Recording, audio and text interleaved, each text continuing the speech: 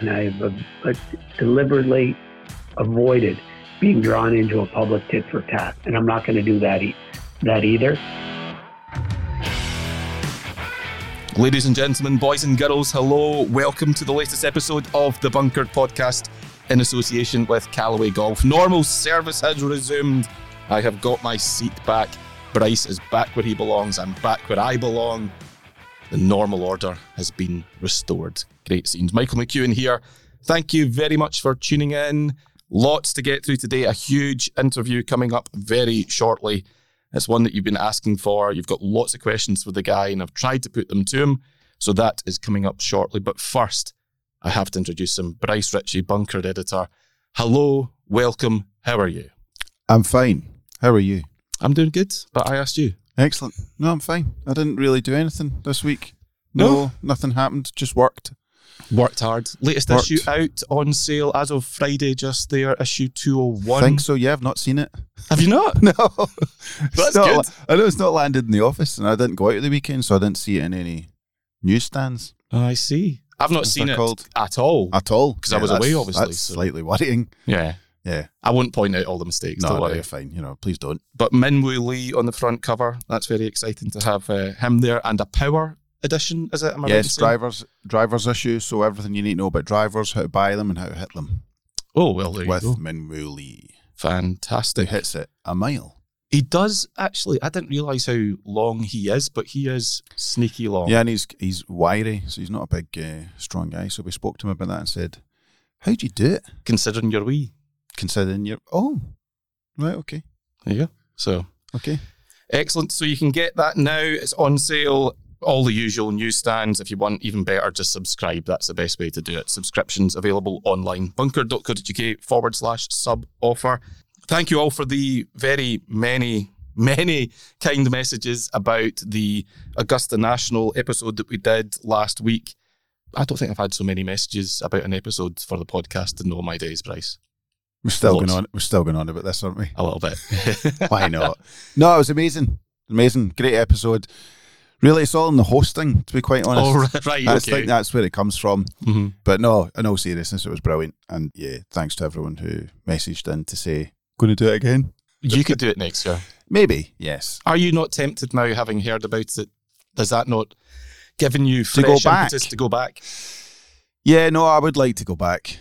But, someone needs to steady the ship at home, make sure we don't go on fire, Michael. Plus, when you go there, you need to do some work. That is the other thing. That's the slight issue.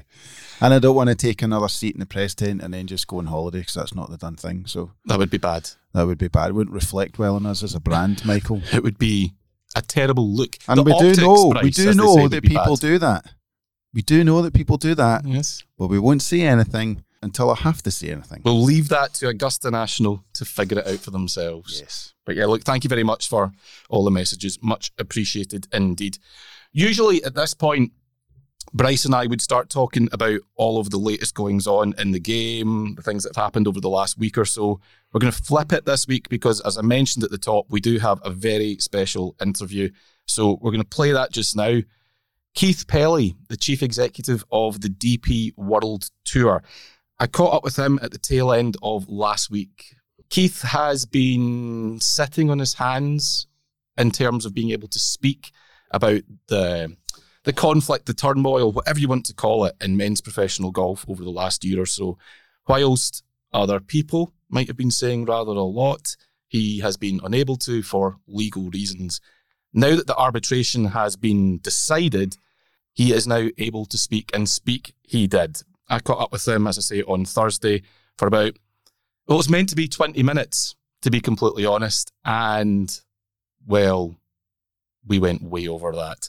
It's a really interesting interview, I think, and at times a little bit feisty. So, without further ado, here is Keith Pelley.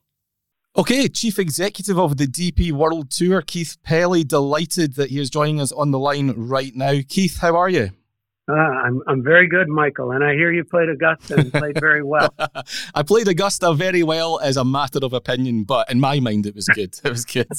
Anyway, your second... Well, listen, anytime you play Augusta, it's a wonderful experience. It most certainly is. So congratulations, and and I look forward to hearing more about it. Oh, you're gonna. Don't worry.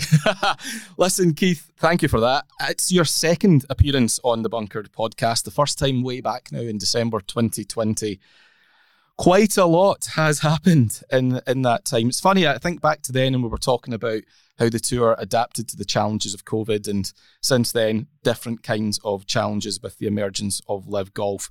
It's obviously now a week on since the arbitration panel from Sport Resolutions passed down their verdict, in inverted commas, and decided to uphold the sanctions that the DP World Tour imposed.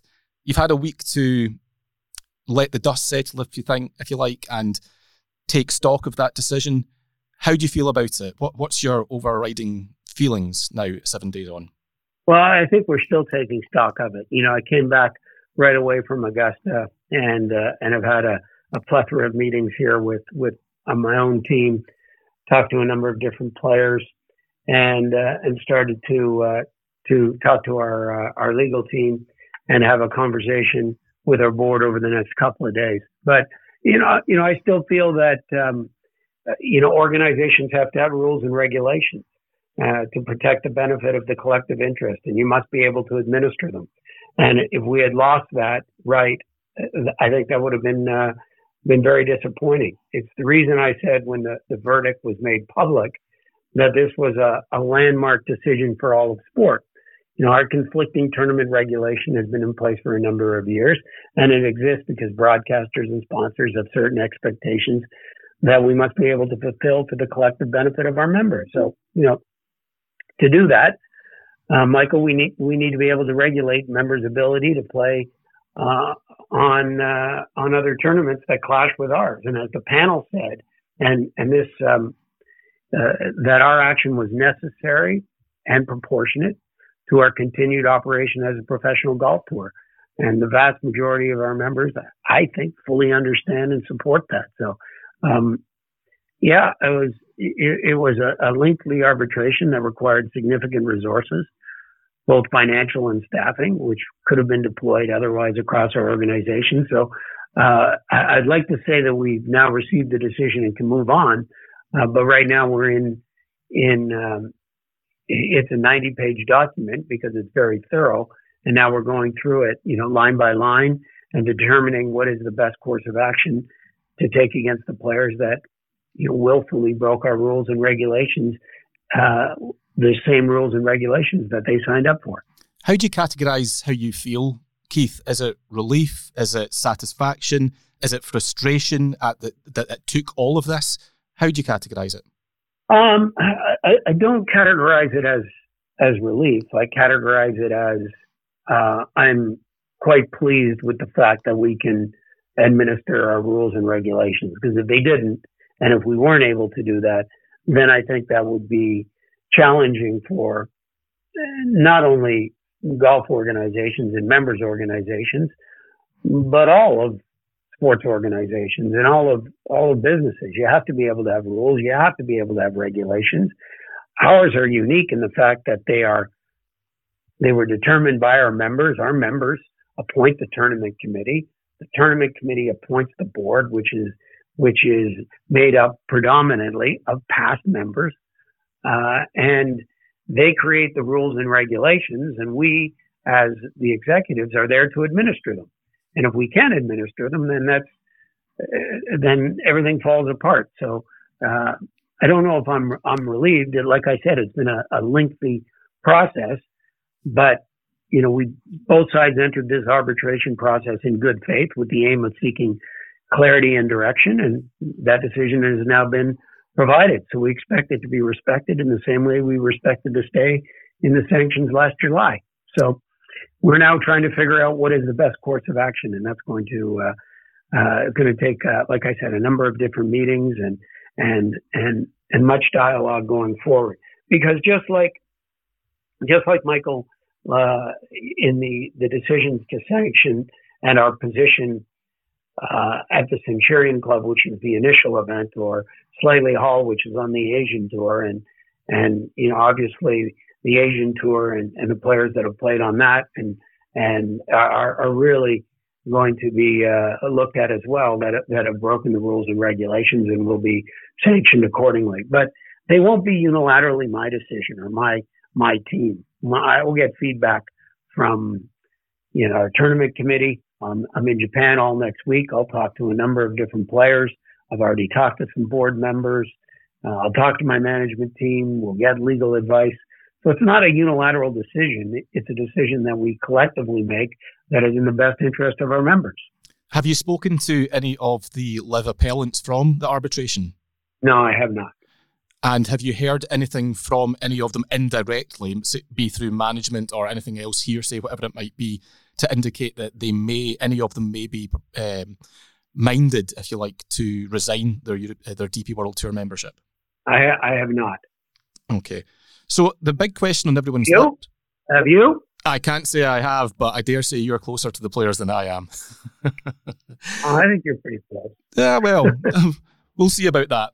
The big question on everyone's lips is what happens now. And I do appreciate it's a very fluid situation where, you're still taking stock, you still have to have discussions. Is there anything in terms of sanctions that's off the table at this point? For example, the PGA Tour has banned players indefinitely. Is that a course of action that is on the table or off it? Well, I think we've been pretty consistent with our approach, and that has never been our approach. Our approach has been different than the PGA Tour, and we've looked at every individual case based on our rules and regulations. We've looked at them on a case-by-case basis, on a tournament-by-tournament base, on a tour-by-tour base, and that's what we're doing now. We're looking at the Asian Tour and LIV. Are we looking at them in terms of events that are in our market, in our time zone, all kinds of different things that we're looking at on an individual basis. It's important to understand that whatever decision that we make, the LIV players will still be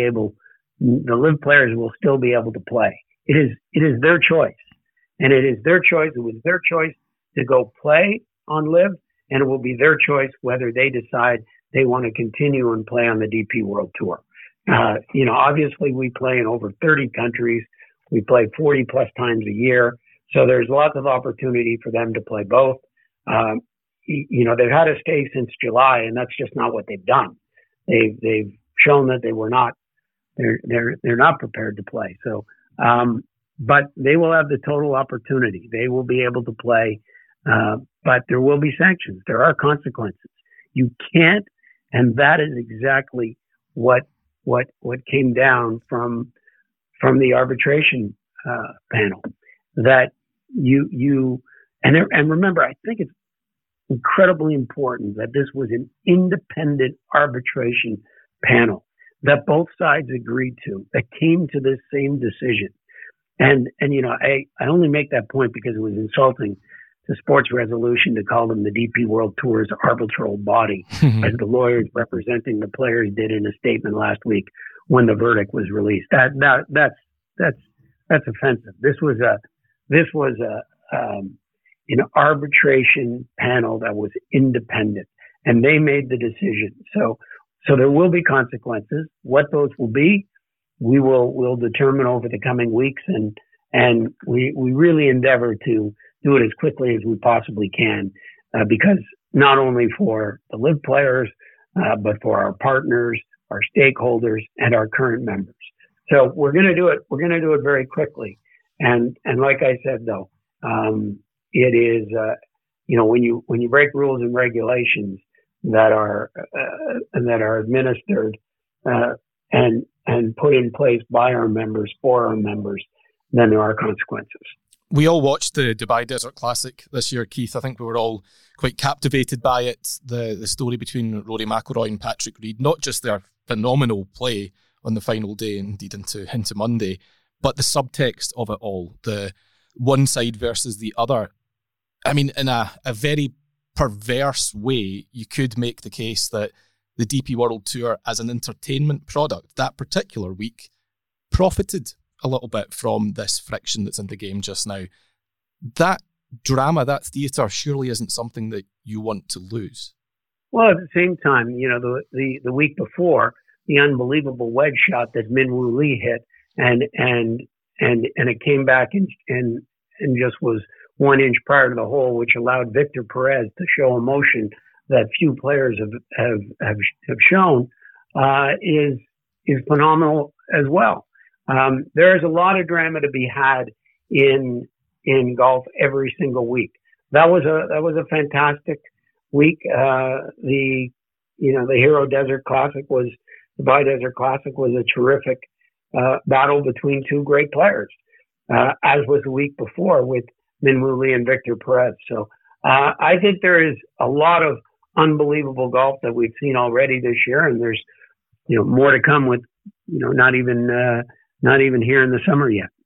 I have to ask you about the strategic alliance, because that is something that probably more than anything else in golf over the last 12 months I've received messages about. And the recurring theme is, what is it?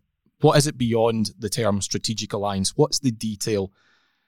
Can you shed any light? Can you tell our listeners what it is and why it's particularly good for the DP World Tour? Well, yeah, of course I can tell you exactly what it is. The financial element is massive, and it's important, should not be underestimated. They have financially invested in our business, and they've guaranteed our prize funds and growth over the next 5 years. And to have certainty for our members in terms of record prize funds and growth is huge, particularly in the current economic climate that we're in. So they've enabled us to have record prize funds, guaranteed growth. But we also have an opportunity with them to reshape our 2024 and 2025 seasons now. We'll announce our schedule at the Genesis Scottish Open in July, and that's going to be about 4 months earlier than last year. And we'll continue to have heat moments during the season and in an elevated phase, most likely from August to November. So I think the Strategic Alliance does a lot for us, and especially in the midst of full-fledged competition from the Asian Tour and LIV, it provides incredible certainty for our membership and certainty in terms of our financial situation. As Paul McGinley said it probably best a couple of weeks ago, and Paul McGinley would know, obviously being on our board for so long, that the DP World Tour cash flow is strong. Our statements of assets and liabilities and our balance sheet, which compares income and expenditures is very, very strong. And that's partially due to the strength that we came out of the pandemic, but additional based on the Strategic Alliance. So the Strategic Alliance, the way that I quite simply put it, is it gives certainty and sustainability for our membership. And that's what we are. We're a members organization. We have 300 plus members. And so, I find it amusing that people have questioned the Strategic Alliance, because it is so beneficial to the DP World Tour, not just now, but for the next number of years. I think at face value, Keith, a lot of people seem to believe that it's not really a partnership of equals. One example that recurs is that, for example, Jay Monahan has a seat on the board, whereas you don't have a seat on the equivalent board in the PGA Tour. So can you see where people are coming from, that actually, does it look like the PGA Tour benefits more from this than the DP World Tour? No, because we're not investing in their business. They're investing in ours. So I'm not sure how I would want to be on the board. I think what you've got a lot of people that are ill-informed, and I also get amused with the it's almost like a lazy narrative and not factually based that people talk about the DP world not being in a strong position, and I'd love to have that conversation, because I don't know where it comes from, because I don't think we've ever been in a stronger position, and especially in the face of competition, especially in the face of inflation. So I'd love to know, that like I said, I've my people, my management team, I say, oh guys, you can't worry about that. That's the lazy narrative, not factually based. It's easy for people to be provocative, but it's also ill-informed. Let's talk about Ryder Cup then, because I think that's the other big discussion point for people Obviously, a lot of the mainstays of Ryder Cup successes for Europe over the last 30 years or so are now aligned with the Live Golf League. A simple question: is that the end of the road for all of those players as far as the Ryder Cup goes? Well, as I've said, and I've been consistent, our players can definitely qualify for the Ryder Cup, and Luke Donald can definitely pick them if he chooses. So that is, and Luke has six selections, and they can qualify. I think it's going to be tougher for them to qualify based on the fact that they are committed to playing so many events on another tour.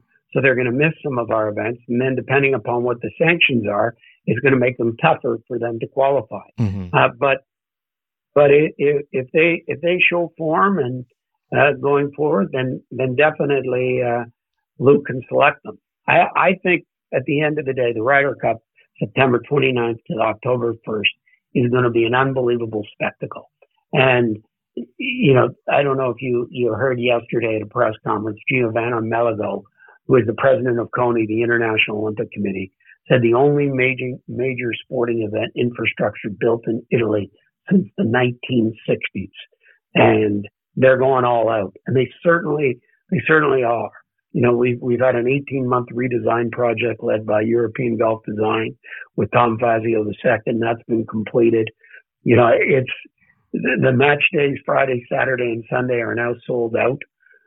There's limited tickets available for even Tuesday, Wednesday, Thursday. There's going to be 45,000 people there based on the size of it. We've added 23 big screens across the venue, which is more than there was in Paris, because there's going to be almost 5,000 on the first tee.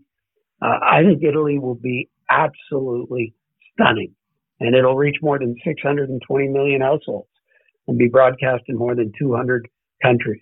So I'm excited about the Ryder Cup in Italy, and I'm excited about seeing Marco Simone in a couple of weeks at the Italian Open. It's going to be great. Just to pick up on a question you were asked in the call last week that you had with some media, that was the final question, ironically. You were asked, how likely in view of this decision is it that any of the appellants will ever captain the Ryder Cup? And you mentioned we lost 3 last year in terms of Sergio Garcia, Graham McDowell and Martin Keimer, who can never be Ryder Cup captain and Ryder Cup vice captains based on the regulations because they didn't make their minimum. Just because, again, I've been asked, for clarity, none of those 3 can ever be Ryder Cup captain. Is that correct? That's correct. Yes. Okay. Yes, because they in our regulations, and this was done well before a competitor entered the marketplace. If you fell out of membership and didn't meet your minimum, then you couldn't be Ryder Cup captain or vice captain.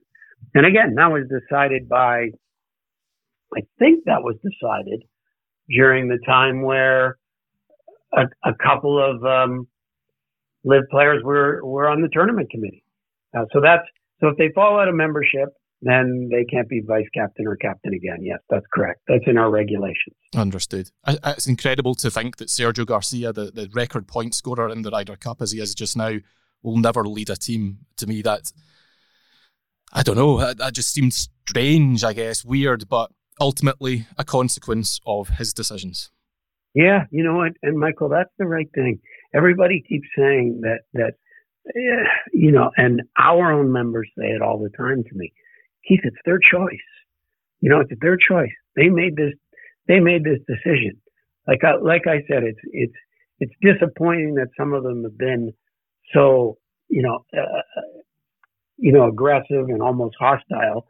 And it was actually nice to see a noticeable difference in the tone from the live players around the Masters. Mm-hmm. Now, not all of them were there, but, you still have to remember that many of them have equity in live. And the only way that equity will build is at the detriment of the tour that has provided them the pathway to actually get to live in the first place. So that's something that's incredibly disheartening when you have some of those players saying that I should just be able to play, and that's just not real. That's just not realistic. Absolutely. A few more questions, if I may, because I'm well aware that we're short on time. I have to address the world rankings situation. A lot of people seem quite perturbed and confused by what's going on with world rankings at the moment. Certainly the apparent skew downwards of points for certain DP World Tour events. The criticism, again, not my words, but has been thrown towards me that the DP World Tour as a product, as a place to play, has been devalued by the world rankings. How do you respond to that? Well, as I said, this is, I don't think we've ever been stronger. This is a narrative that's been pushed by people who serve to benefit from it, in my opinion. Sadly, that includes some players whose careers were built on our tour and, as I said, are now incentivized in another tour and have equity in it. So, I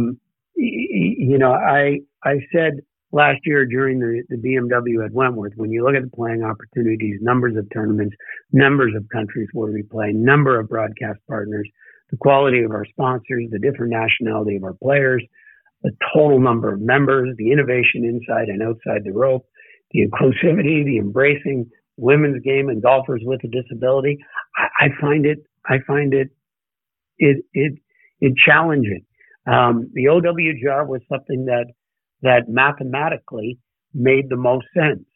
And I definitely, voted for it because mathematically it made the most sense and was the most accurate. And as a board member, that's what my role was. And that's what the governance is.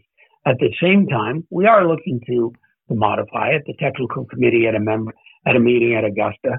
So they're continuing to look at it. But no, I think that, as I said, I believe that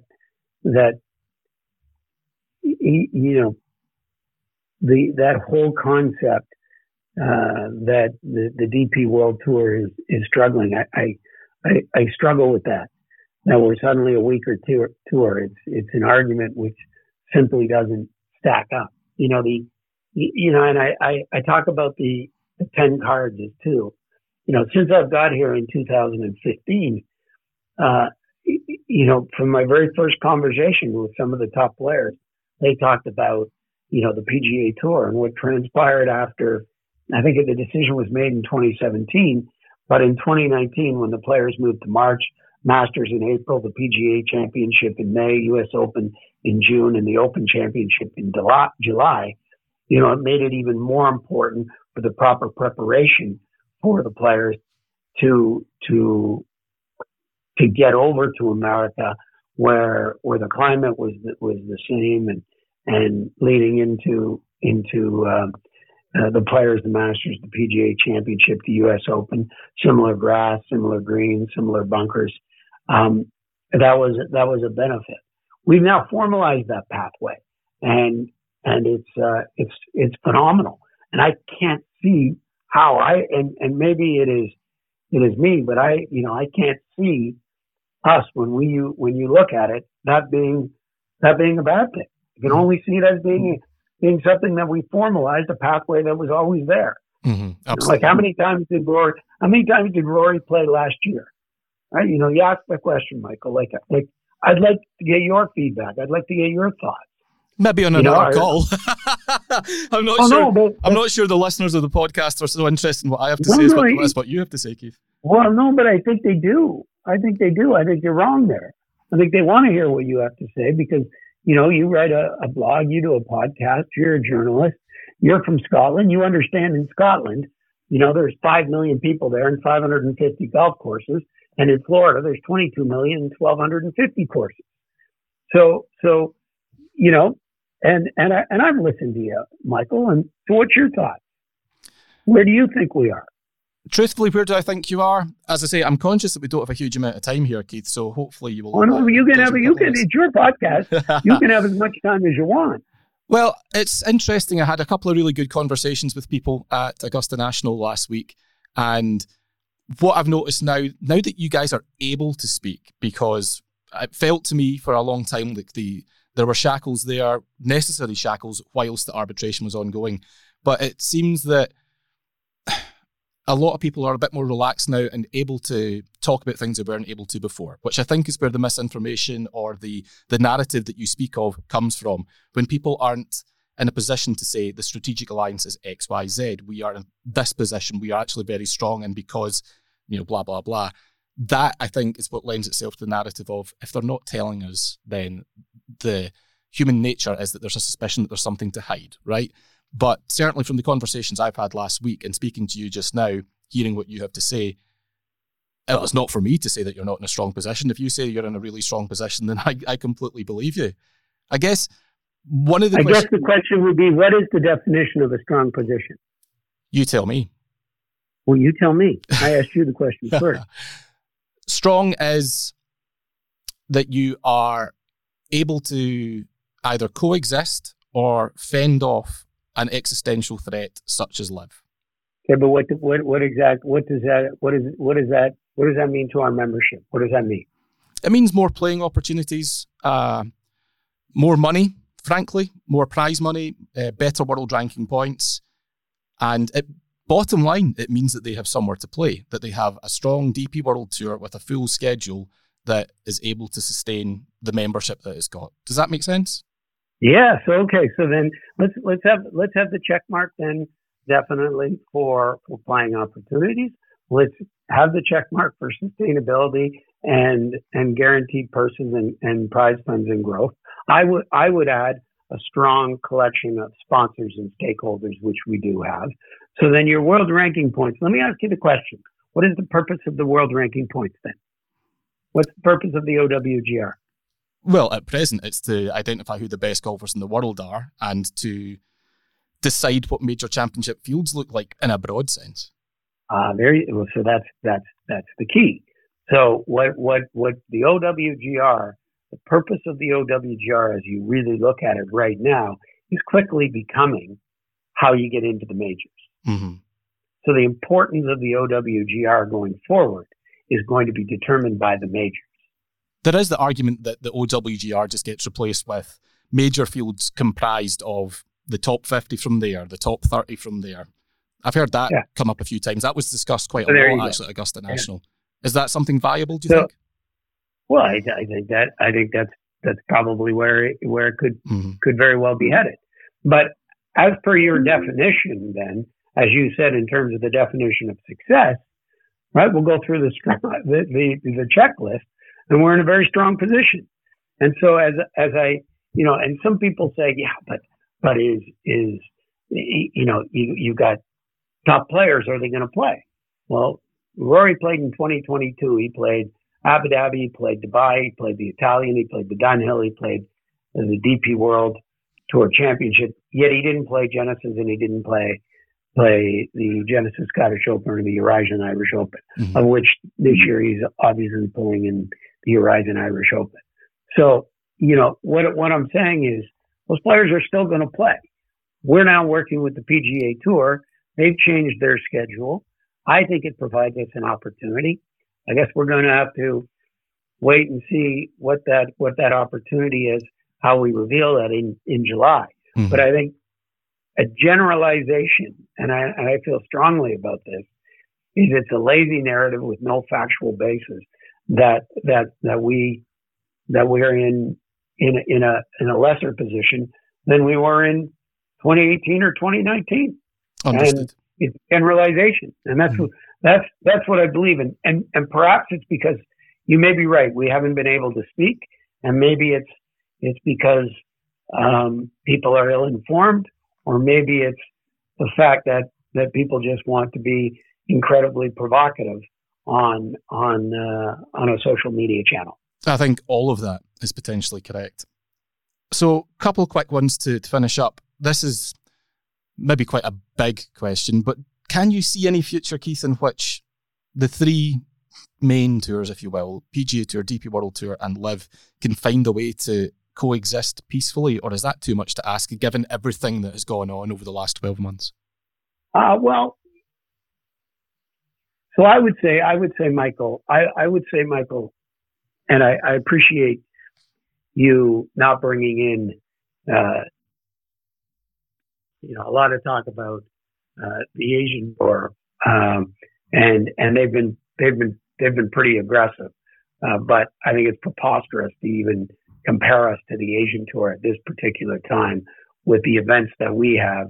Like I said, even the ones I just mentioned, the Dunhill, the BMW PGA Championship, the DP World Tour Championship, so forth. If you're an Asian player and have a great role model right now in Tom, being a player in Asia with aspirations of being the next Tom Kim, I'd seriously be exploring the pathways that we have to offer, direct pathways to the very top professional of golf. So I appreciate you not mentioning the Asian Tour, and I will accept that admission that they are significantly less than our importance in the professional game.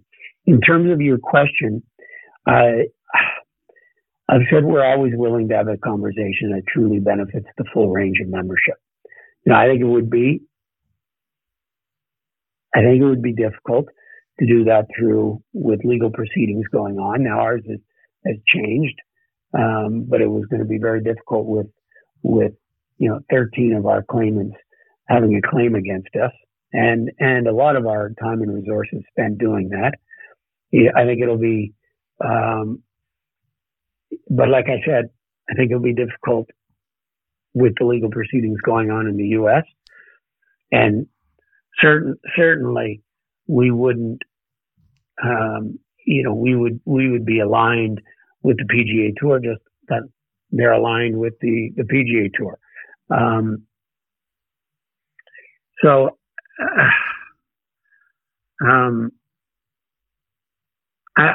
think I would never say never, but I did say to you earlier that I was pleased with the way that I think I said it was a noticeable difference in tone from the live players around the Masters. Now, not all of them were there, but I can tell you, I have never deliberately, and I've deliberately avoided being drawn into a public tit for tat, and I'm not going to do that either. But we're always willing that if it truly benefits the full range of our membership. But hopefully, our legal case last week was the end of our legal proceedings, so we could move on, and hopefully the PGA Tour and LIV can settle their disagreements as well. And maybe at that particular time, after legal proceedings, maybe there will be an opportunity down the road. Who knows? And then we can all get back to talking about golfers and golf shots. Wouldn't that be a thing? Final question, Keith. I'm just curious how this whole process has been for you on a personal level. Let's take aside the chief executive role. You've been front and centre of the proceedings over the last few months. Yeah. Give me a sense. How much of a toll has it taken? Have you even considered your position, for example? You mean consider my position, meaning continuing? Yeah, staying on. Oh, well. Yeah, I wouldn't leave unless the players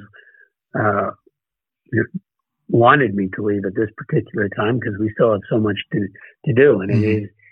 I wouldn't leave in the midst of a challenging time and in the midst of new competition that we're facing. I think COVID was really, really difficult. This is a different challenge, and the COVID challenge was one I thought that I would never experience again. Like I said, it's a different challenge, but it's equally as draining. And to your point, yeah, I'd love to get back to talk about, how we can make our tournaments better and what we're doing with our tournaments. And it has been challenging sometimes. I think the biggest challenge I've had is not being able to speak publicly because of a couple things. One is because everything with the LIV players being members, any communication that I have with the players immediately goes to them, which then immediately goes to the media. So that's That's been challenging. And as a result, not being able to come out and saying, "Hey, well, listen, we're in really good shape. Here's why we're in really good shape. Not really concerned about the future and the sustainability of our tour." That's been challenging. But I can tell you that the way that I live my life, whether it be COVID or whether it be the challenge of a new competitor, I always look at it as an opportunity. And that's the way I'm looking at it now. Looking at it saying, okay, what is our opportunity to grow the game for our members, for our partners, to grow the game in Europe? And that's our focus. And hopefully what we announce in the next 3 or 4 months, we'll do just that. Fantastic. Keith, it's always a pleasure to speak to you and to get your thoughts. On behalf of all our listeners, I want to thank you for your candour, for coming on the call. I appreciate it's been a very difficult couple of months where you've had to sit in your hands and listen as things have been said. But now it's great that now you have the opportunity. It's great that you've been able to come and speak to us. So thank you very much indeed for that, sincerely. And I'm looking forward to the week of the Genesis Scottish Open to see what you have up your sleeve. It'll be great. The summer is going to be fantastic with the schedule that we have, and then of course culminating with the Ryder Cup in September. I'm now buzzing with anticipation about what's ahead of us. As you should be. Keith Pelley, for now, thank you very much indeed. Thanks, Michael. Cheers now. So there we have it. Really interesting stuff there. Thank you very much indeed to Keith for his time. Going to have a bit of reaction to that coming right up, right after this.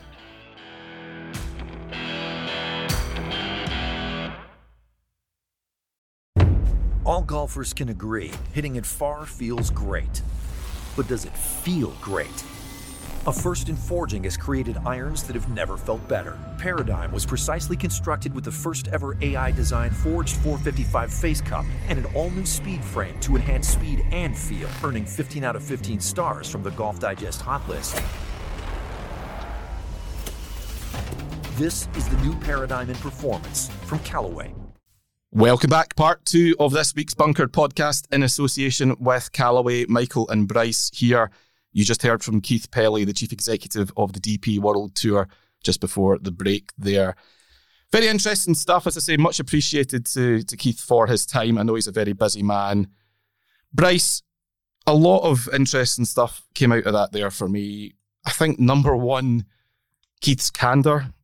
He has always been a very candid, honest guy, and you could sense his frustration, I think, at having been unable to say anything and just sort of sit back and absorb it, as people like us, frankly, have been saying, we think this, we think that. I mean, that is our job. But in the absence of him being able to say anything, of course, speculation is going to be rife. Of course, the rumour mill will turn. But interesting to hear him shoot down, I guess, the lazy narrative, as he put it, that the DP World Tour is not in a healthy position, according to Keith. Never been better. How do you view that? Well, first of all, the guy's got a seriously hard job. Let's not beat about the bush. That's a hard job. He's also quite a different boss for what we would know as the European Tour, the ones we grew up with. You know, Ken Schofield and George O'Grady were quite quiet, I suppose, guys. I know behind the scenes Ken Schofield was moving on. But they got the job done. Yeah, they were sort of old, I wouldn't say old school bosses, but Keith Pelley is more outspoken. I think the very first time we saw him at the Ryder Cup, when he put his hands out and addressed the crowd, we knew this guy's a bit different. In caps lock, I think he spoke to him. Yeah. And I like that. You need to be different, but he's come in at a really big period of change, and then he's had to face this monumental issue with Liv. And the one thing Liv have over him is power of personality, players, and a lot of money. How's he going to deal with that? I don't necessarily agree with how they've dealt with it. And the problem with Keith Pelley, hindsight's a wonderful thing. You can look back and say, we should have done this, we should have done that. And I get all that. And it's easy for us to sit and do that. And let's be honest, we have done that. But he's paid a big salary to do a very big job, and it's very difficult to do. But for him to come out and say that we've never been in a better place, I can't agree with that. If you're listening to this podcast and you're one of the people that on a Saturday afternoon or Saturday morning sit down and stick on Sky Sports and watch European Tour golf, you have to be honest. 7 to 8 times out of 10, it's not a great watch. They don't have world-class players. They're not playing the world's best venues. There are no crowds. There's not really any buzz to the tour. You go back 20 years when you were watching Els, Goosen, Montgomery, Langer, these big stars, VJ, Darren Clark, they dominated our tour and they were there most weeks. And the end of season's events were exciting. The Volvo Masters, apart from the one we just decided to call it half and it was a bit dark. But they were great events. I don't think the tour's like that. The tour is different. Its best part of the tour now is the beginning of the season and maybe the end. But even the end of the season, the race to Dubai is not what it should be. Mm-hmm. So I don't believe he's correct in saying that it's never been better. They might have more money, but it doesn't mean they've got a better product. And that's quite worrying. Yeah, I would agree with that. I mean, it was interesting that he was very adamant that he gets my view on what success looks like. I'll reiterate, I don't really think anybody, he disagrees, but I don't think anybody listening to this podcast is as interested in what I think a successful tour looks like compared to his. But you are an observer. You do watch it. Your opinion, that's why people listen to podcasts. They want opinions and what people say. And I actually respect him for saying, you know what, tell me what you think. I quite like it. Oh, absolutely. But people want to hear what the boss thinks is success. Yeah. So, yeah, it's a strange one. Who, if Keith wants to say that the DP World Tour is great and that all things are tickety boo, who are we really to disagree? I mean, he's got access to the books that we don't, but all we can do is go off what we see. And I think you're quite right when you look at some of those events where there are no crowds. When was the last time you saw a PGA Tour event with no crowds? I know. Listen, the DP World Tour, unfortunately knows the product that it's putting out. This is a tour that took the world rankings off its leaderboards so that nobody could instantly see how poor the fields were. Mm-hmm. They removed the world rankings of players from its leaderboards. That's it. Someone at the tour has said, how do we make this look better? If we've got eyeballs on this, how do we improve the product? Mm. Well, remove the fact that those players are 1,400th in the world for a start, and that's what they've done. That sounds harsh, and I know that there are players that we know that play in those events, but this was the second biggest tour in golf, and at the moment it's clinging to that. Whether it's third, I don't know, and it's, you know, we can come to that at the end of the season when they're doing Race to Dubai and they're playing for a lot of money, and there will no doubt be some big star names, and I get it. And there'll be some events in the summertime which really reflect so strongly on DP World, and you have to give them that.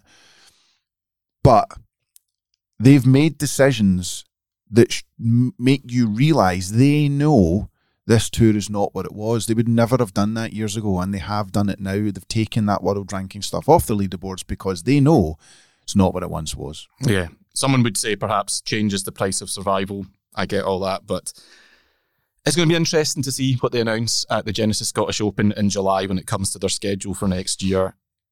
Led to believe there are some pretty significant things in there, but they'll have to. Let's just wait and see what July brings, shall we? Yeah, there'll have to be significant things. They have to evolve. Mm-hmm. There is a genuine threat with Liv, and whether that threat should be viewed from a hostile perspective is up to Keith Pelley and his team.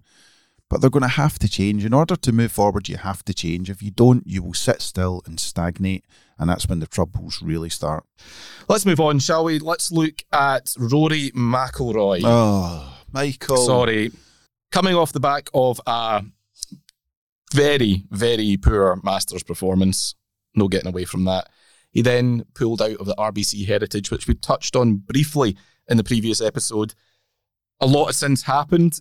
It looks like he's going to be getting a very hefty fine, potentially multi-million dollars in PIP money, if I've read it correctly. for missing the event because it's the second designated event of the season that he has missed. I gather you're only really allowed to miss one before things start happening. Rory's now missed 2. No idea at this point why he missed last week. There may be very, very good reasons for it, extenuating circumstances, whatever, but he's not said anything yet. We may find out at the Wells Fargo Championship in a couple of weeks why he didn't play. However, not a great look for Rory, who has been front and centre of why the PGA Tour is better than LIV. He's been front and centre of the changes that benefit players like him in the top half of the PGA Tour. Again, acknowledging that there may be good reasons for not being there. We don't know. Feels like a bit of a blunder by Rory to sit last week out. Yeah, you said he was front and centre of the changes. He absolutely was. He was in the room when they were making those changes. He is hugely influential in the outcome of all changes at PGA Tour policy now. So for him to then skip it, I think is a really poor show, and I think we got an idea of just how poor that was from his some of his peers. You know, didn't seem to appreciate his decision.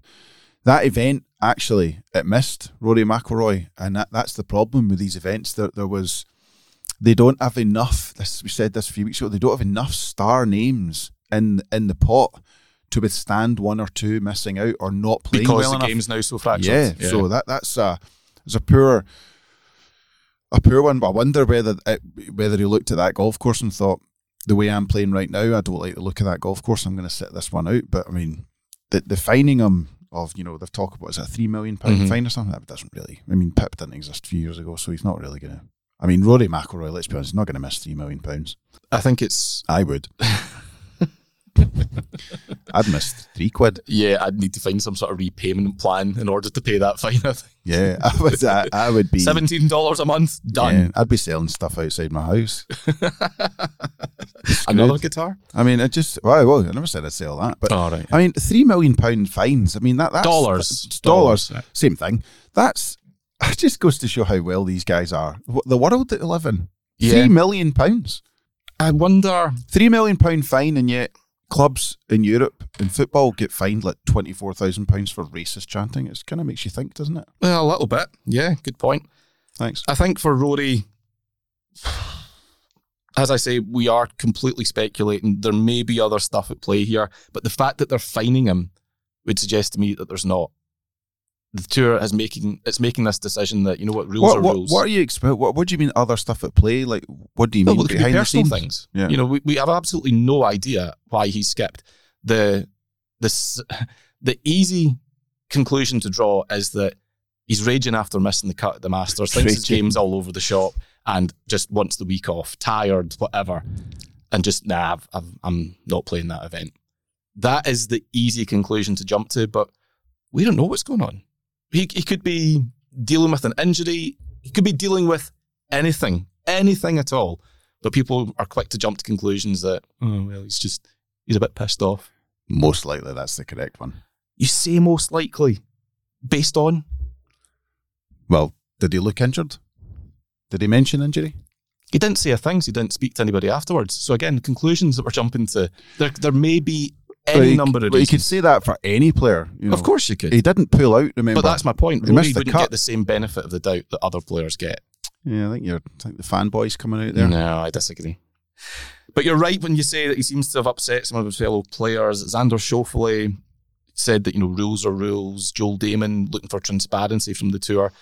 For the first time, really, we're now seeing players on the PGA Tour asking the tour itself to be open, transparent, and to share details of fines, which it hates doing. They don't like doing that. Are you surprised by that, the reaction from his fellow players? Yeah, I'm sure Rory's sort of pissed off a few people. And remember, this sounds awful, but Rory's not American. Rory is an outsider that's come in and dominated and become one of their big stars. I know you're going to get onto it in a minute, but I think Rory needs to take a chill out and get back to doing what he should be doing, and that's concentrating on winning golf tournaments. Politics and stuff, and take a leaf out of Scheffler's book. I mean, look what Rahm did last week. Look what Ram's done in the last 2 weeks. That's incredible. Start your Masters with a 4-putt, win the Masters, and then have a pretty poor first round, throwing some dodgy breaks in the Thursday, and then they end up, where he was last night is unbelievable. Just sitting there co-commentating as well. Unbelievable. He was very good at it. Unbelievable. But notice he wasn't commentating during the round. Yes. But okay. that's impressive. Rory to me just needs to get his head sorted and get playing some golf. And to me, he should have done that. He should have just get back on the horse and go and play. Mm-hmm. But it's almost like there's a lot of pressure on Rory now because of the position he's put himself in as a spokesperson for fighting for the rights of the strong PGA Tour golfer. And that's a lot of pressure. You can be two different things. You can be a figurehead and or a spokesperson. Tiger Woods has been the figurehead of the PGA Never Tour been a without saying a spokesperson. word. Yeah, never said a word. Never got involved in anything. Yeah. But people always viewed PGA Tour and Tiger as together. Yeah. I think Rory has maybe made a mistake there. One guy who certainly thinks that is his former agent, Chubby Chandler. First things first, I've not heard from Chubby Chandler in a very long time. I did think, wait a minute, who got that interview? So it was Kevin Garside. Was he on a beach? Yeah, potentially. So Chubby, couple of quick disclaimers, or rather one, he was Rory's agent. Was. When Yes, very Rory careful with pro, the was, yes. When Rory turned professional, and then they parted ways a very long time ago. Rory, of course, then went to Horizon Sports, parted ways with them, and now does his own thing. That was awkward. It was very awkward. But Chubby said in that interview, by the way, when I say Chubby, I'm not being disparaging, just in case anyone's listening for the first time. That's what he goes by. Okay? Done. So, yeah, Chubby was saying at the weekend that he thinks Rory is opening his mouth far too often, thinks he needs to step back, as you said, from all of the politics, all the drama, and just concentrate on golf again. He also said that you would bet against Rory ever winning the Masters because he thinks it's just too much in his head, the prospect of completing the career Grand Slam. Bryce, what did you make of what Chubby had to say? I'll be honest, a little bit disappointing. Chubby grew up with Rory, helped Rory on the stage. There's obviously a bit of a falling out there because it seems a bit strange when Rory's down to his former manager to come in and kick him in the stomach. I don't really like to see that. I don't think that says much about anyone's personality because we're different. We're allowed to do that, but they've got a relationship or had a relationship, and I just think that's a little bit unfair on Rory. Ironically, it's easy to kick him when he's down. Why not? It doesn't say anything when he does something well, and as soon as he does something wrong, everyone's like, let's go and. But I get it. Look, he was asked a question, and he's probably not been asked the question when Rory's done something well. So that's just the way the media works, and we're all guilty of it. But let's be honest, pretty much everything he said was correct. I genuinely do think some things he said were right. But apart from the Masters thing, Rory has everything in his locker to win that jacket. Everything in his locker. What's getting in the way now is there's just too much going on. And I do think that. But he's not going to have that going on for the next 10 years. And Rory has another 10, 15 attempts at winning that jacket. So I don't believe it's never going to happen because he's got too much going on in his head. He just needs to straighten himself out. When Rory is, we all know this, we're all guilty of getting into situations where something's going bad for somebody and you just talk about how bad it is and all the time. Rory will come good. He's far too good a player. It's just 2 months since we were talking about him winning the Masters. Absolutely. So. He's far too good a player. Once he gets clean, gets his head sorted and puts a bit better, Rory will be back. He's an immensely talented player. What he doesn't need is former managers kicking him when he's down. That's our job. Right, slow play. We didn't touch on this last week. Oh, come on. This is like, what? I know. Can I talk about parties or something? Or something a bit more interesting? What was the last party you went to? I haven't been to a party. There you go. That's why we're not talking about anymore. parties. Correct. Slow play. We didn't discuss this on the previous episode because frankly there were better things. We didn't have time. I know I should have been put on the clock for that. But brilliant. Yes, Patrick Cantlay, dreadfully slow at the Masters, and he was at it again at the RBC Heritage. Billy Foster's face, I think, spoke for everybody watching. Yeah. It was superb. It was superb from Billy, dreadful from Cantlay. A funny thing is, I'm starting to see people being a bit sympathetic towards him, saying there's just too much abuse coming his way for this, and he's not the only guilty party.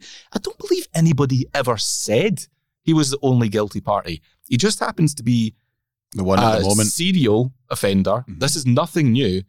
And he's done it now in back-to-back high-profile tournaments that could have had an impact on the outcome of those tournaments. What do you think of Cantlay's pace, first of all, Bryce? What he needs to do is play in the Shot Clock Masters. Yes. Was that what it was called? Shot Clock Masters. Shot Clock Masters. No, it's funny. There was a video from, was it the PGA about 4 or 5 years ago? Yes. Of him addressing the ball on the tee, and I got Dex, our videographer, to have a look at that, because I thought that's got to be on a loop. Mm-hmm. Then I thought somebody's cut that out and placed him on a tee really professionally and put the background there. But we looked at it and everything, and that's a real legit video. That's a legit video. We could not find any fault in that. There was only a couple of times where his movement, where his right toe was absolutely identical to the movement that happens like 3 seconds later. But that's because he's just doing the same thing. So it wasn't a fake video. No. And if you trace the original source of that video, it's from a YouTube account who's got another video of Cantlay on the tee. Is that right? With an iron, doing almost the same thing. So he is monstrously slow. And what happened at the Masters was that they stopped showing his pre-shot routine. They just showed him when he was hitting his shot. So they knew how slow he was. So you actually didn't really see how... Well, so they stripped out the context of it. So you couldn't see... Well, it's not poor from a TV perspective, because nobody wants to sit and watch somebody take a minute and a half to hit a shot. But that all... But it masks the problem. Correct. It creates this thing where people are watching golf thinking, why is it taking so long? And that's the thing. When just point the finger of blame at the guy responsible. Yeah, so when you go to a tournament, you can actually watch people do their warm-up and so on. Now, Mickelson's guilty of this. Mickelson does not get ready for his shot when he addresses his ball, when he goes to his ball, when he's walked off the tee. But people at the weekend were noticing that Fitzpatrick starts his pre-shot routine before his playing competitors have hit, his playing partners have hit. Which is absolutely the right way to do it. Absolutely. But then, there's funny things like slow play is we're scared to talk about it because it looks like you're abusing somebody, and it happened at the Masters with Sam Bennett. That boy's slow. Very slow. I get the whole story. I get the background. I get the amateur status and everything, and he's learning, but that boy is slow. He takes far too long. He has something like 11 looks at the hole in one shot. That is just not right. But how do you stop it? How do you stop this situation? Because slow, as tour players have repeatedly said on Twitter, slow golfers, when they get warned, speed up. They can abuse the system. Of course they can.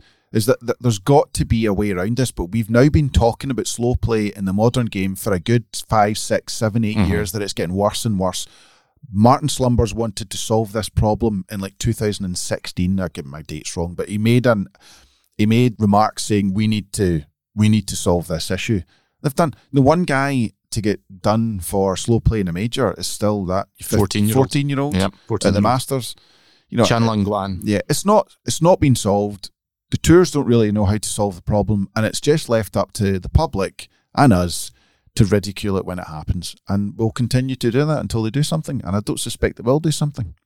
Feels like it's up to the players themselves to start speaking up, because you can tell, for example, at the Masters, Victor Hovland wasn't best pleased. Fuming. And it takes a lot, I think, to get under his skin. Quite a relaxed, easy, happy-go-lucky kind of player. That's not just his demeanour, by the way. I'm saying that from a position of knowledge. He is that kind of guy, so it takes a lot to rile him. And there he is on the side of the green on 13, playing his, I presume, his third shot, whilst Cantlay is about 100 yards away, sauntering up the fairway. Now that's deemed as disrespectful.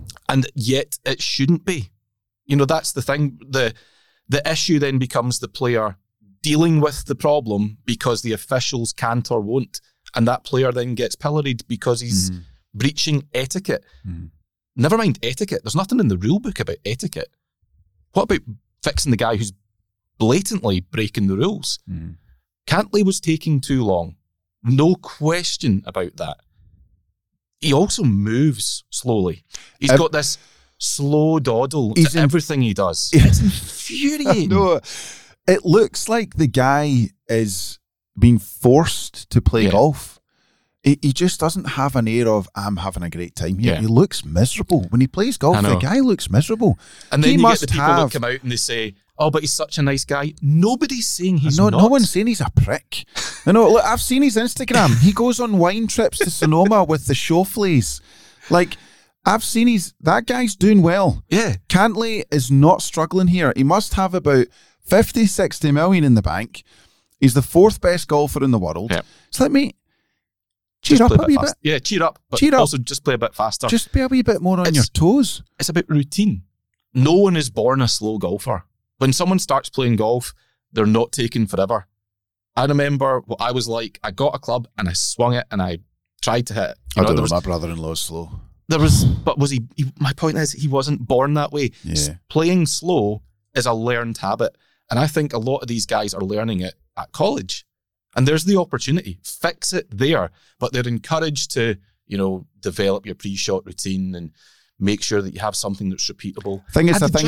Slow down. I'm all right. I'm all right with pre-shot routines. Listen, we work for a golf magazine. Do you know how many times we've told people to get pre-shot routines because it's important? But we don't tell people get a slow pre-shot routine. Exactly. Just go through it. The problem with the slow play is everything else. It's actually not necessarily the pre-shot routine that's the issue. It's everything leading up to that. Mm-hmm. And it's hard to watch. If I was at a tournament, I think I'd struggle to go and watch Patrick Cantley play golf. 100%. Because he's not what I want to go and watch. I feel like with Cantley in particular, I know it sounds like we're bashing him, but as I've said, he is responsible now 2 weeks in a row for horrifically slow play, so tough. Take it on the chin. But he doesn't seem to want to accept any accountability for it. Last week when he was challenged, he blamed the greens at Augusta, he blamed the weather, he blamed the groups in front. What didn't he blame? Himself. And he said they were held up in the 2nd and 3rd, and then they were held up in the 15th and 16th? I thought, wait a minute. There's a good spread of 12 holes there that you haven't accounted for. Exactly. Yeah, we're not stupid. It's if he'd just said, you know what, I've looked at it, yes, there were other things going on. I could do to improve. Everyone would do that, but players don't want to do that. I'm sure Rory would do that. I'm sure Rory would admit if he'd made a mistake or something like that, because he's that honest. But the trouble is, as you said, Cantley is such a good golfer. He's the sort of guy you should want to go and watch, but you, as an example, are put off going to see him because of all the other stuff. Yeah, I'd rather watch Adam Scott. Ooh, wouldn't we all? He can take all the time he wants. Well, that's throwing that link.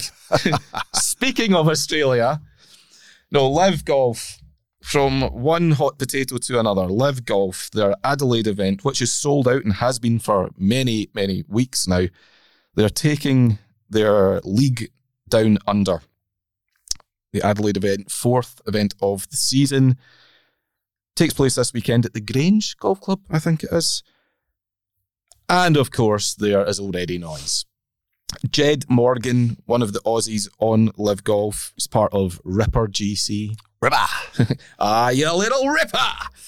Ripper GC. Ripper GC. I think it's Ripper Golf Club. Of course, everything's golf club. Fantastic. Anyway, Jed. Would you know Jed if he walked in the office? No. There you go. He complained in an interview tail end of last week or over the weekend that there are not enough events on the schedule. Thinks that there's just not enough chance to play your way into form. And while some of the older guys in the league might like that, the opportunity to play less but make lots of money, go and play Asian Tour. Isn't happy with it. Go and play Asian Tour. Seems like a simple solution, doesn't it? Yes, there are ways around this. What's interesting for me is this is the first time I can remember a player within Liv, publicly at least, criticising Liv. Is this a sign of things to come, potentially? No, he's a bit part player at Liv, really, isn't he? He's not a huge name, and he'll probably be gone in the next year. Well, you're quite right. His best finish this season is in the 20s. He was second to last in, I think, the second event of the season. Yeah, I do think it's in their interest to have more events because it makes them a better prospect. But the one thing the Masters did do for Liv is that it legitimised Liv even more. Mm-hmm. You know, all the major broadcasters were talking about Liv. Every media was talking about Liv players. And now we have a Liv event. There are more eyeballs on that tour than ever before. From a mainstream perspective, I still think we'll go to Liv and their numbers won't be great online. I was watching on Friday. I turned on I noticed that the Asian Tour event, International Series event, was on live on YouTube, and there were 13 people watching it. 13. Now, that's a tour that's had $100 million pumped into it. $100 million. And it's aligned with Liv. It's got Liv players involved every now and then. 13 people tuned in to watch that. So this is not it's not an easy get for Liv. But the Masters did give them legitimacy on a grand global scale. So when guys like that come out and say negative things, they have to address that. And they probably will behind the scenes. You probably find out that he'll never say another word again. Quite possibly. One man who can't help himself from speaking, Patrick Reed, an interview in the Times emerged over the weekend. Patrick saying that he may well challenge the arbitration result a couple of weeks ago. Not happy with it. Neither are his fellow appellants. Strikes me as weird because the DP World Tour, as we've just heard from Keith Pelley again, they haven't said that they're going to ban Liv players. Quite the opposite. You know, nothing is on the table, nothing's off the table. They just haven't made their minds up yet. But the mood music would appear to be that no one's getting banned. So Patrick can continue quite possibly to play on the DP World Tour. He may just have to face some sanctions in the weeks that he doesn't get a release. Now, there are 14 events of the Liv season, so there are only 14 weeks when he would need a conflicting release clause, would he not? Unless I'm getting it completely wrong, and even if there's not a conflicting event that week, he still needs to get a release. That would be my understanding of it. If there's an event that Liv's taking place against the DP World Tour event, that's when you need your release clauses. Maybe somebody can clear that up for me. But either way, nothing to suggest so far that Patrick cannot play DP World Tour events or won't be able to going forward. So why not just accept the arbitration result, pay the 100,000 fine or whatever it was? Because he doesn't want to pay. Doesn't want to pay his 100,000 fine. It's buttons to him. I know. Absolute buttons. But that's it. It doesn't want to pay. How much is he paying in legal costs to Larry Clayman, for Christ's sake? I know, but I think it's. I think he'll just keep fighting until he gets exactly what he wants, because I think that's what they're being told. But it's just become. I'm tired of the legal Big ramifications and stuff. This just needs to be sorted. And it looks like Liv is established. I'm still not 100% convinced they're going to get to where they want to get to in the next 3 years. But where they are now, you cannot deny they've made some sort of serious imprint in the game. And if they're going to keep going through the courts, it just bores tour players and it bores fans. It's not a great look for golf. No, it's not. To me, it's, as far as arbitration goes, players suing each other, and that's just tiresome. Crap. Arbitration's done. You lost. Move on, because it looks like you're probably not going to be that badly impacted. Maybe channel that energy into the PGA Tour lawsuit where there's potentially more to lose. Then again, Patrick Reed has never listened to me so far, so he's about to start now. Liv Golf Adelaide taking place this weekend, and you can watch that, I believe, on the app. This weekend, that is brutal, Michael. We slight dig there. See that? This weekend. What? Me 54-hole jab there. Well, see what you did. That was not intentional. See what you did there, Michael? Not intentional. Let's move to the Podder of Merit, shall we? Yes, let's. Couple of housekeeping bits to catch up on.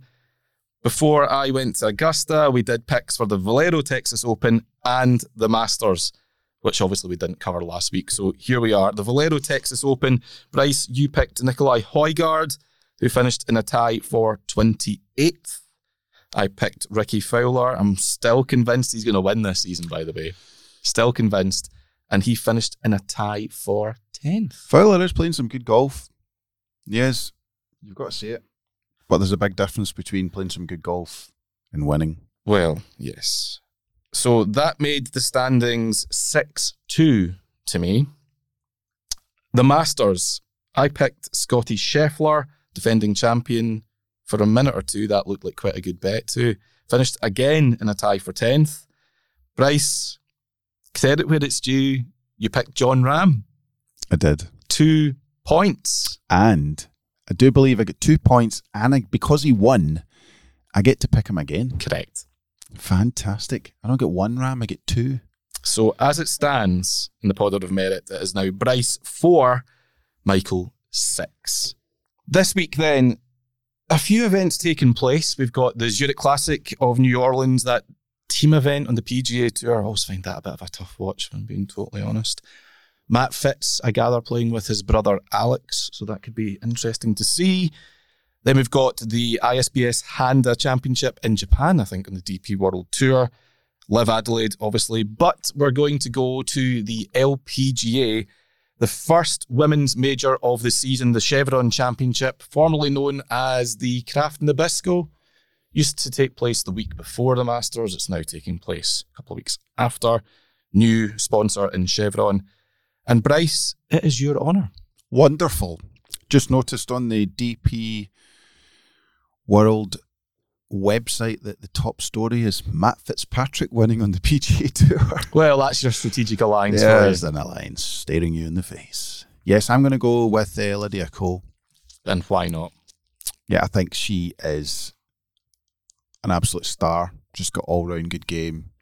Mental, our career is mental. Yeah. I'd love to, we need to get her on the pod. We need to get her in the magazine because she's got an unbelievable story, the amount of things that have happened to her, and she's still about 14.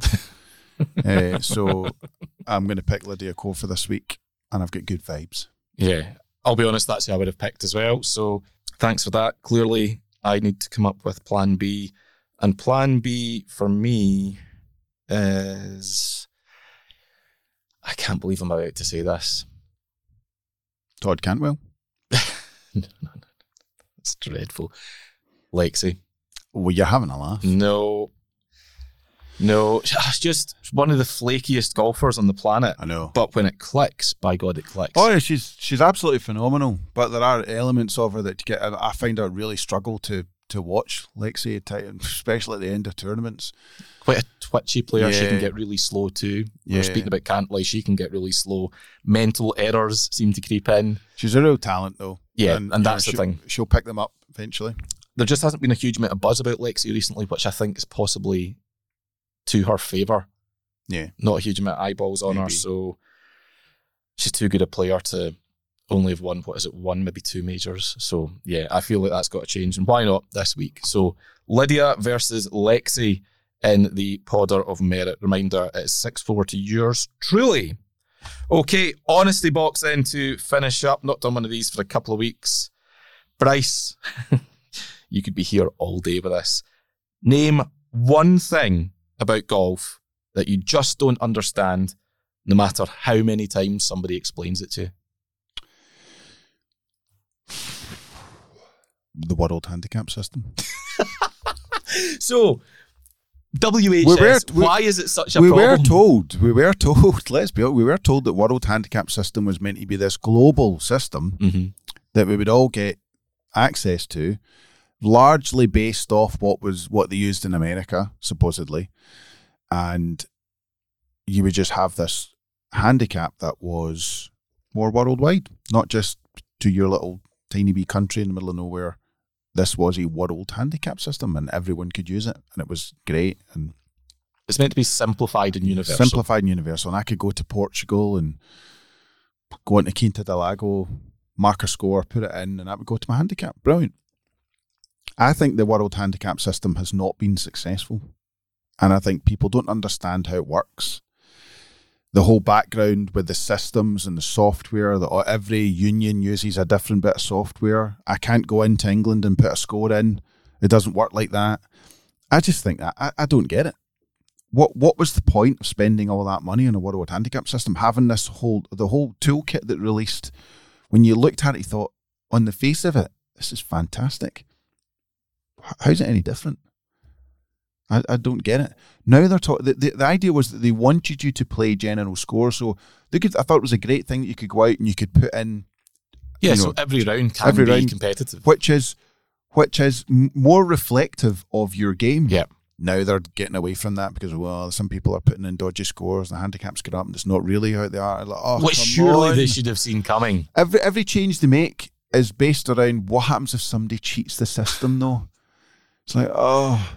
And I think it's just become a really messy place. And, you know, let's look at England's iGolf, which I think is great. Yep. Scottish Golf's open play system, I think is great. If you go on Facebook groups and say you like open play, you'll have people at your door hunting you down. With pitchforks and torches. How dare you see this? They're cheats! And it's just like, mate, it's just an open day. Yeah, exactly. If one guy out of 300 is dodged his score, doesn't mean we change the system to suit him. And I think that's what we've become so scared to have this one system. But the point was, I don't understand it. It's not a world handicap system. So someone's going to have to sit down and explain to me how it is a world handicap. I don't get it. Yeah. It's not. It is confusing. And you're right, the amount of Facebook posts devoted to WHS complaints, I've not seen anything else like that at the club game. It's just extraordinary. People are stopping just short of saying bring back Congo, which had its own problems. But how do you find the perfect system, and are we naive to try and find it? Why can't I go down to England and play a round of golf and just mark my score, put it in an app, off we go? It's just... You're saying you can't do that? No, apparently I can't do that. I have to actually lodge that score with the handicap convener at my club. I think that's insane. I shouldn't have a handicap convener. It should just be on a system. Yeah. One single app, score in there, just course there you there, go. Done. But it's all because it's all got to be commercialised, and then it's just like, oh, come on. And yet you tell me I need to get a handicap. You're selling it, Bryce. I know. I've just shafted myself in that sense, haven't I? But you are going to get a handicap this year. Yeah. We are going to play golf, and we're going to put in scores, and you're going to get a handicap, and you will be proud of that 32. You know, so this is terrible, and I'm hoping it's going to disappear soon, but Augusta has ruined golf for me. Yeah, I know. I did think your next round of golf, mind you, your next round of golf will hopefully be at TPC, so. Yeah. Honestly, somebody said it to me in a message. They sent me one saying, you realise you've completed golf. And I know. It was meant to be a nice message, positive message. But me being me, I'm just like, oh, you're possibly right. I cannot think of anywhere I'm desperate to play now. You'll get it back. What if I don't? You will, don't worry. Like people say, oh, do you not want to play Pebble Beach? I know, but No, I'm pretty not sure. really. I'm pretty sure a few years ago, did you not have something like you played like Kings, Barnes, Troon, and Wentworth in about 2 weeks? Yeah, I'm immensely spoiled. I know, it's ridiculous. Listen, No, I played Kings Barnes 5.5 times in one day. Yeah, you know, there are people who won't play one round of Kings Barnes ever. And as I was saying last week, I've written this list out of all the places I've played. It is just disgusting. I should share it, but it shows how spoiled I am. I'm so concerned now that no matter what I do, it's like, yeah, I've peaked. I know, but no, listen, we'll get you out playing golf this year. We will get you a handicap, and then we'll sit and look at it and go, how the hell does this system work? Yes. What do you not understand about golf? There's a lot. Listen, this is terrible. See the Comcast rewards scheme that they've got in the PGA Tour? Don't get it. Really do not understand. What's that again? The top 10 in some ranking get free money. And well, that is about as much as I know. It's because it's well explained. How am I meant to explain it? I don't understand it. Is that the risk and reward hole? No, that's something else, I think. That's another thing I don't understand. I genuinely don't understand PIP. Like, I get what they're doing. They're giving players money for being high profile, but meltwater mentions and stuff. What? No, I don't. Comcast, what's that? I don't know what that. I thought that was the one linked to like the risk and reward hole, whatever it is. I don't know. It was just Aeon, like, wasn't it? Yeah. The problem is the sponsors of these things change all the time. Yeah. Like, I still call it the Nationwide Tour. It's on about its 4th iteration since then. Yeah. We've had Web.com and now we're on Corn Ferry, and God knows the Hooters Tour will be, well, that is a thing, I suppose. No, this is something I probably shouldn't admit, but sod it. We're an honest pod. Strokes gained. Every time somebody explains strokes gained to me, I go, all right, yeah. You have to read it again and go, and then like a week later you go, yeah, I don't get that again. That guy's made a fortune off the PGA Tour. Mark Brody? Yeah, an absolute fortune. No, I would love to. It seems to, I can only go by the fact that everybody refers to it that, well, it should be easy to understand, and also it's valuable info, it's valuable stats.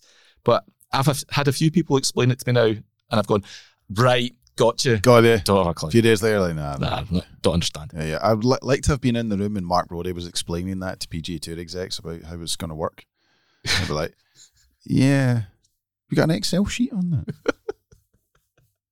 It's just so confusing. I know. There's a lot of like statistical stuff I don't get. Like, see, in football now, they're talking about expected goals.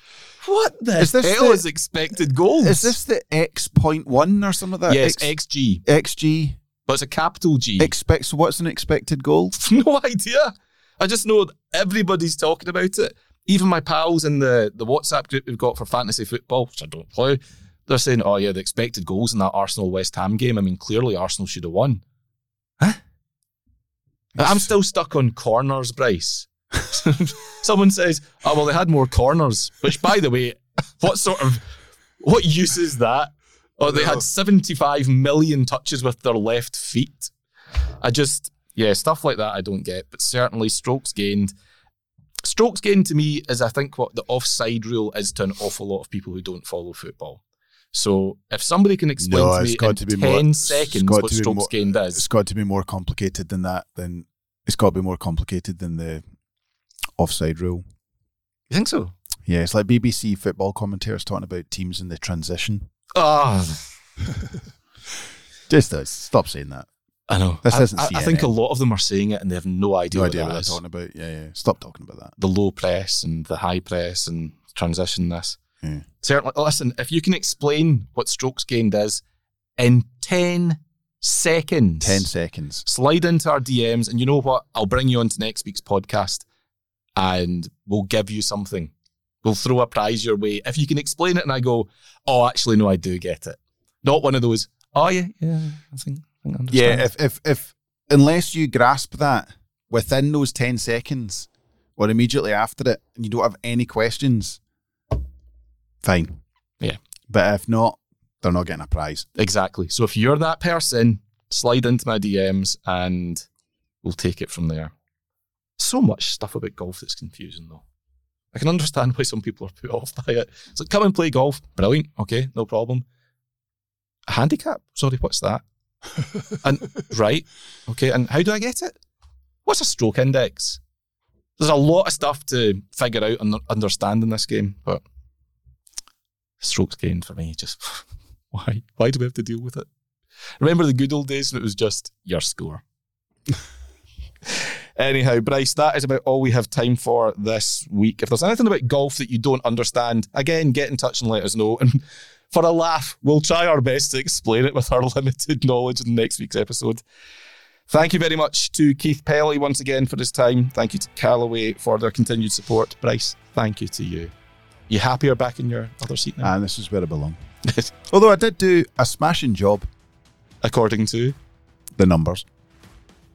Do you not think that's down to that's the stories I was telling? Again, we don't know that. Oh, so you're just deciding, are you? Yes. Excellent. Well, thank you for your time. Great to see you back, as you put it, where you belong for the extended future. We'll be back again next week. Until then, bye-bye for now.